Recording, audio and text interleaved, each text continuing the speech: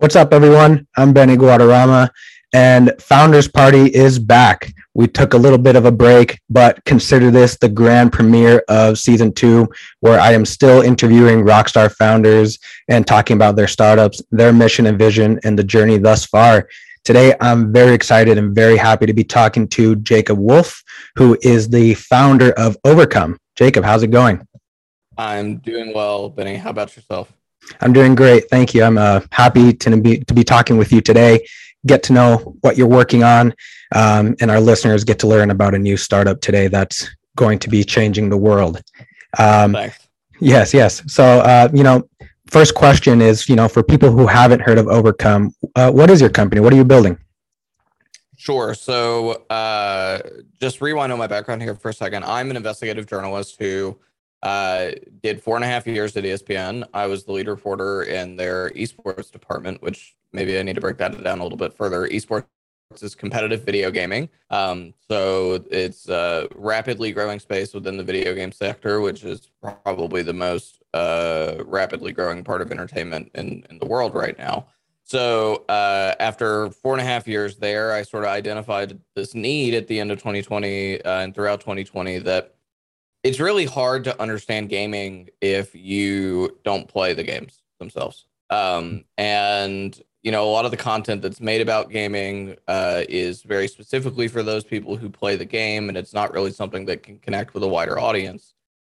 And so what I'm building is a production company whose sort of sole focus here is to get people involved with gaming from a storytelling perspective, whether that be creating documentaries or television series or podcasts that are told with sort of the unique understanding of the industry of someone like myself who's worked in it for 7 years has, but with also acknowledging the fact that this is not something everyone is into, even as big as it is. And so being able to tell those stories in a way that's really digestible for all is sort of our core mission. And so we already have one podcast contract now with a company called Nerd Street Gamers, who are a portfolio company of Comcast and Five Below. And we are really excited that we'll be coming out later this year, probably in late Q2 or early Q3. And we're going to continue on from there. We're actively developing a number of different projects, and we'll be pitching those. And I'm fairly excited about what's kind of on our slate for this year and next year. Interesting. Yeah, that sounds exciting to get that podcast going with a great partner. Someone who grew up not really playing video games that much. I had my Nintendo 64. I had a PlayStation 1 and then later 3 and then 4, but I never really explored any more games. I didn't really play online. I played by myself, FIFA, it's the new Spider-Man game that came out a few years ago. But it's interesting to, to see the transition that gaming has made in the past decades, where it was really just a hobby, where to now it's very organized, it's very competitive. And what are your thoughts on, I guess, people are watching a lot of games. I think you mentioned something about it, but people are watching a lot of games on their phone. Kids are watching people play video games. What is that experience like, watching people play games instead of actually playing the game? Yeah, it's not all that much different from watching someone play sports. I grew up playing Pee Wee football and eventually high school football, and I am a massive football fan. My last night was spent with friends on Discord watching the Arizona Cardinals play the Los Angeles Rams in the wild card round. Mm-hmm. So, and that experience to me is it's not all that much different from watching someone else play games. There's often quite a skill gap between sort of the average player and the really popular streamer. When certainly the esports pro, the person who are competing specifically for money. And so it really is it's a very similar experience. You're watching someone do something that you're interested in, but at who's playing at a higher different level or who's entertaining, right? And it really Right. has evolved from this sort of niche thing to, as you alluded to, like this massive industry. And it really, I don't think I'm exaggerating when I'm saying it's growing faster than other forms of entertainment. I think it's growing faster than TV and film. I think it's growing faster than music. And the numbers I believe would back that up. So it's really intriguing when you look at what gaming has become and where it's headed. I'm really positive about it being sort of as more and more people continue to be born and find means of their entertainment at a young age, I think gaming will be a really important part of that. And it's an industry people are very interested in jumping into right now and figuring out way to create things. And we're not here looking for like a giant piece of the pie. We're here because we're passionate about telling really good stories in a meaningful way, and we want to continue to do that in a space that's growing. Definitely. I see it's growing. I'm watching. Not participating yet, but I'm watching. And, just as I think yesterday, Microsoft buying Activision Blizzard, that's pretty big, right? And especially with components and elements that are coming in through Web3. What are your thoughts on play to earn? I don't know much about that. I don't think that anyone has figured out the sort of most useful system for Web3 yet in gaming. I think that's still open for debate. We see a lot of companies trying different things. Ubisoft, for example, is implementing or was going to be implementing certain levels of blockchain into their in-game purchase system. But I talk to a lot of different people who are in the Web3 industry on a regular basis. And myself, I am really interested in the technology of blockchain itself, particularly sort of a non-fungible ledger, right? The fact that you can track transaction and there's a certain level of trust there when goods exchange hands. But I don't think there's yet a very seamless way for it to integrate into games as of right now. And I believe we're still in sort of the ideation of if it even will. For me, Web3 is makes a lot of sense to integrate into a lot of things like financial institutions. It doesn't exactly make sense yet for gaming, but maybe there's a solution that will be proposed that does, but I've not seen one yet that kind of blows my socks off. Right. Yeah. Still early days, definitely, for all of that. It's just the beginning. And back to Overcome. So tell me a little bit about like what the customer experience is. Someone goes to you and says, hey, we're looking for production, or what does that look like?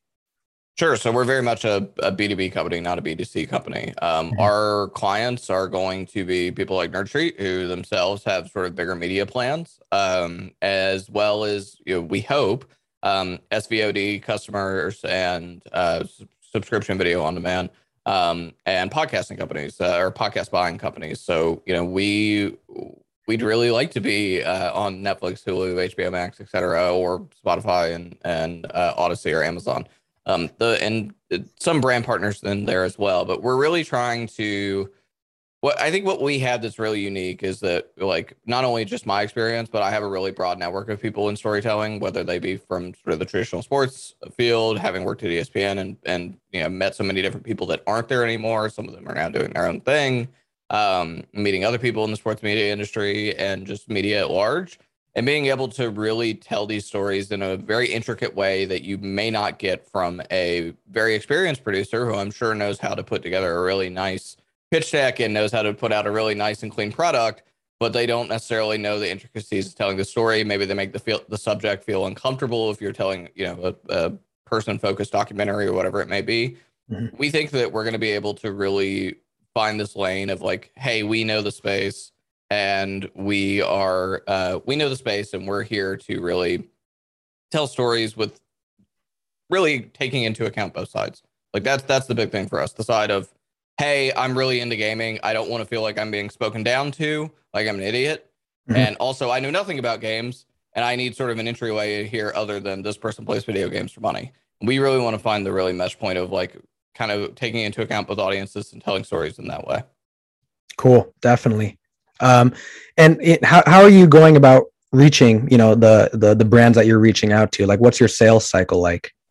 Sure. So I work with United Talent Agency, who are one of the biggest talent agencies in the United States, alongside William Morris and Creative Artists Agency. I have a really good team at UTA. Shout outs to Daniel Schmertz in their news department in New York and Shelby Shankman in their podcasting department in Los Angeles. Daniel and Shelby have a really nice Rolodex, as is their company. I mean, they have many clients that work with some of those aforementioned clients. But part of my entire career has just been trying to build these relationships. So I do a ton of cold outreach all the time. I'm never afraid of someone telling me no, ever. it's rare that I get told no. It's either I get ghosted or I get a response, and so that's fine. Like if that's my life, so be it. But I try to build relationships, and I think what's really key and has always been key throughout my career, as a reporter, even is building relationships with people without intent. Like if I'm reaching out to somebody at one of the aforementioned companies just to get to know them, rather than, hey, our first meeting, I'm going to pitch you something. Mhm. I think they appreciate like real business working relationships, and you get to know them, you get to know their preferences, they get to know you, and they get to know your preferences and what you're doing. And so that way, when you do approach them with something that, there's a sort of an pre-existing business relationship there. I think that's really crucial. Yes, yes, definitely. You have a winning attitude already by just going for it, and Absolutely. yep, definitely.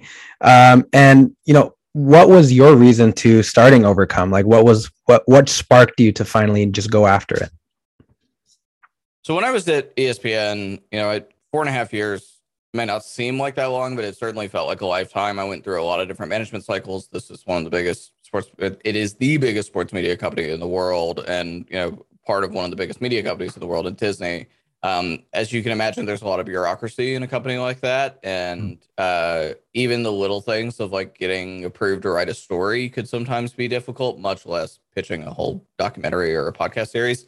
And so some of the things I wanted to do while I was there, I got to do, but not necessarily without a lot of hurdles. And I'll give you an example of that. So there was a mass shooting in Jacksonville, Florida, at a gaming event. It was a Madden event, the football game. In 2018, and I went down there to cover it for ESPN the magazine or alongside a very more tenured senior writer for the magazine. And while I was down there, I met a guy who his life story is basically that he was a used car salesman in Tampa, in his mid to late 20s. But he would play NBA 2K and Madden on the side for like in small tournaments online. And he eventually was good enough to make it into the NBA 2K League, which was the NBA's sponsored official league, video game league. And so he was drafted by the gaming team owned by the Milwaukee Bucks. He went and played in New York throughout an entire season. And then his team didn't make the playoffs. He came home to Tampa, drove to Jacksonville to hang out with some friends at this Madden tournament, and ended up being the victim of a shooting. He took 4 gunshot wounds, two of them to his hand, which is someone who uses a controller. That is a pretty, career threatening injury. Mhm. Um, and so kind of after all that time, I got to meet him while he was in between his first and second hand reconstruction surgery in a University of Florida hospital. And I realized then, like, this guy has a story. We don't know what's going to happen to him over the next 7 months, right? We know the league's going to happen next April. Here we are in August, late August, and he's got a hell of a journey to go over the next 6 months. And I was able to get that story through, but with a lot of difficulty to SportsCenter Featured, which is they do t- uh, these like short TV features right around like 12 to 15 minutes every Sunday morning on SportsCenter. And when I got it through, and we did six on location shoots with him in Cleveland and Florida and Austin and New York. And eventually the story came out in May of 2019, and he had made his comeback, and we got to sort of the ending of the story was him on stage playing again and playing with like a modified grip on his controller because he couldn't really use his thumb much anymore because of the way they had to reconstruct his hand. Um, and we were able to tell that story. And after the fact, he started messaging me these screenshots of people who had lost their children to gun violence, messaging him on Instagram, empathizing with him. And I realized very quickly, hey, there are these stories about people who are gamers that can connect, like I said earlier, can connect with these broad audience. Those people aren't gamers. They just empathize with someone because they lost someone to gun violence. And here's Mhm. this man who's had to sort of overcome all of this to get back to his dream. And so, I had a few other stories like that I wanted to do at ESPN. Unfortunately, the pandemic altered some of that, but also just generally, a lot of ESPN were reprehensive to put that much money into production on those types of projects. And so I very quickly realized in 2020, I need to do something about this. And after exploring sort of what else was out there at other companies, I realized the best way for me to do this is to do it myself. And so, I started the company in late 2020, but I've really sort of put a ton of time into it in 2021. And now kind of here we are.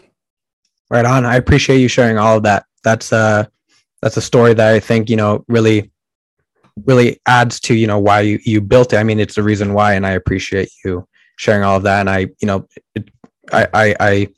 I see the connections that you mentioned. People are, making these connections, and it'll be in every single aspect, in every single way. Every gamer will have a story to tell. And then that's why the industry, as you said, is growing so quickly, because people want to get these stories out. They want to share who they are, and why they do what they do. And what would you say is an average work day for you? You said in 2021, you were putting in a lot of hours, a lot of work into it. What's an average day look like? Sure. So it really depends on what step of the process we are in projects. Right now, it's a lot of sort of administrative work, which is my least favorite thing to do as a creative person, right? Like I know how to produce video and audio, and I like to write. This is, sort of doing everything from like cap table management to payroll and everything else, health benefits. Like I hate it. I hate it all. I know it's necessary. I need to make this a good workplace for my employees. I'm willing to do the grunt work. That said, I absolutely cannot stand doing this, and I'm excited to eventually have someone ran that side of the business so I can go meet people and tell cool stories. It sometimes we're like talking to potential partners to work on production projects. Sometimes we're kind of in the weeds of those production projects, recording audio with people, sort of breaking that down, taking notes, writing out storyboards, and various different ways of writing out scripts. It really is all over the place. I feel like every founder says that, but my particular thing is like, hey, I'm like building a startup for a media thing, and then I'm also having to do all the media side of it, and it really is chaotic, but I really like it. It's been really fulfilling. Like I've learned a lot more. I've been like full-time focused on this throughout all of January. I'm out of my other job. I had another full-time job throughout 2021 as a part of this transition, and now I'm like full-time focused on this, and I've learned so much even in the past 3 weeks, which is just really like, it makes me happy that I'm like learning and experiencing new things I've never experienced before. Definitely. There's peace in the chaos as well. What have been a couple of things that you've learned, some takeaways from while building this?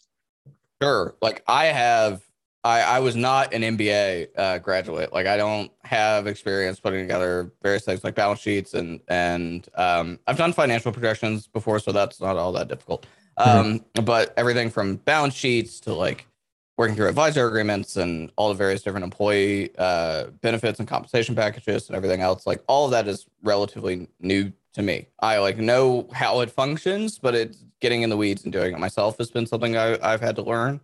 And so that's been really fun. It's also been really challenging. But I mean, I went to school for 2 years for computer information systems, dropped out to be a journalist, two very unrelated things. And now I'm on a very third unrelated thing. So it's been a challenge, but I'm thankful to have like some really talented friends that are entrepreneurs as well, and are, have built successful companies or are building what are, on their way to be successful companies. And so I have a lot of people to talk to and get feedback and even, answer my dumb questions.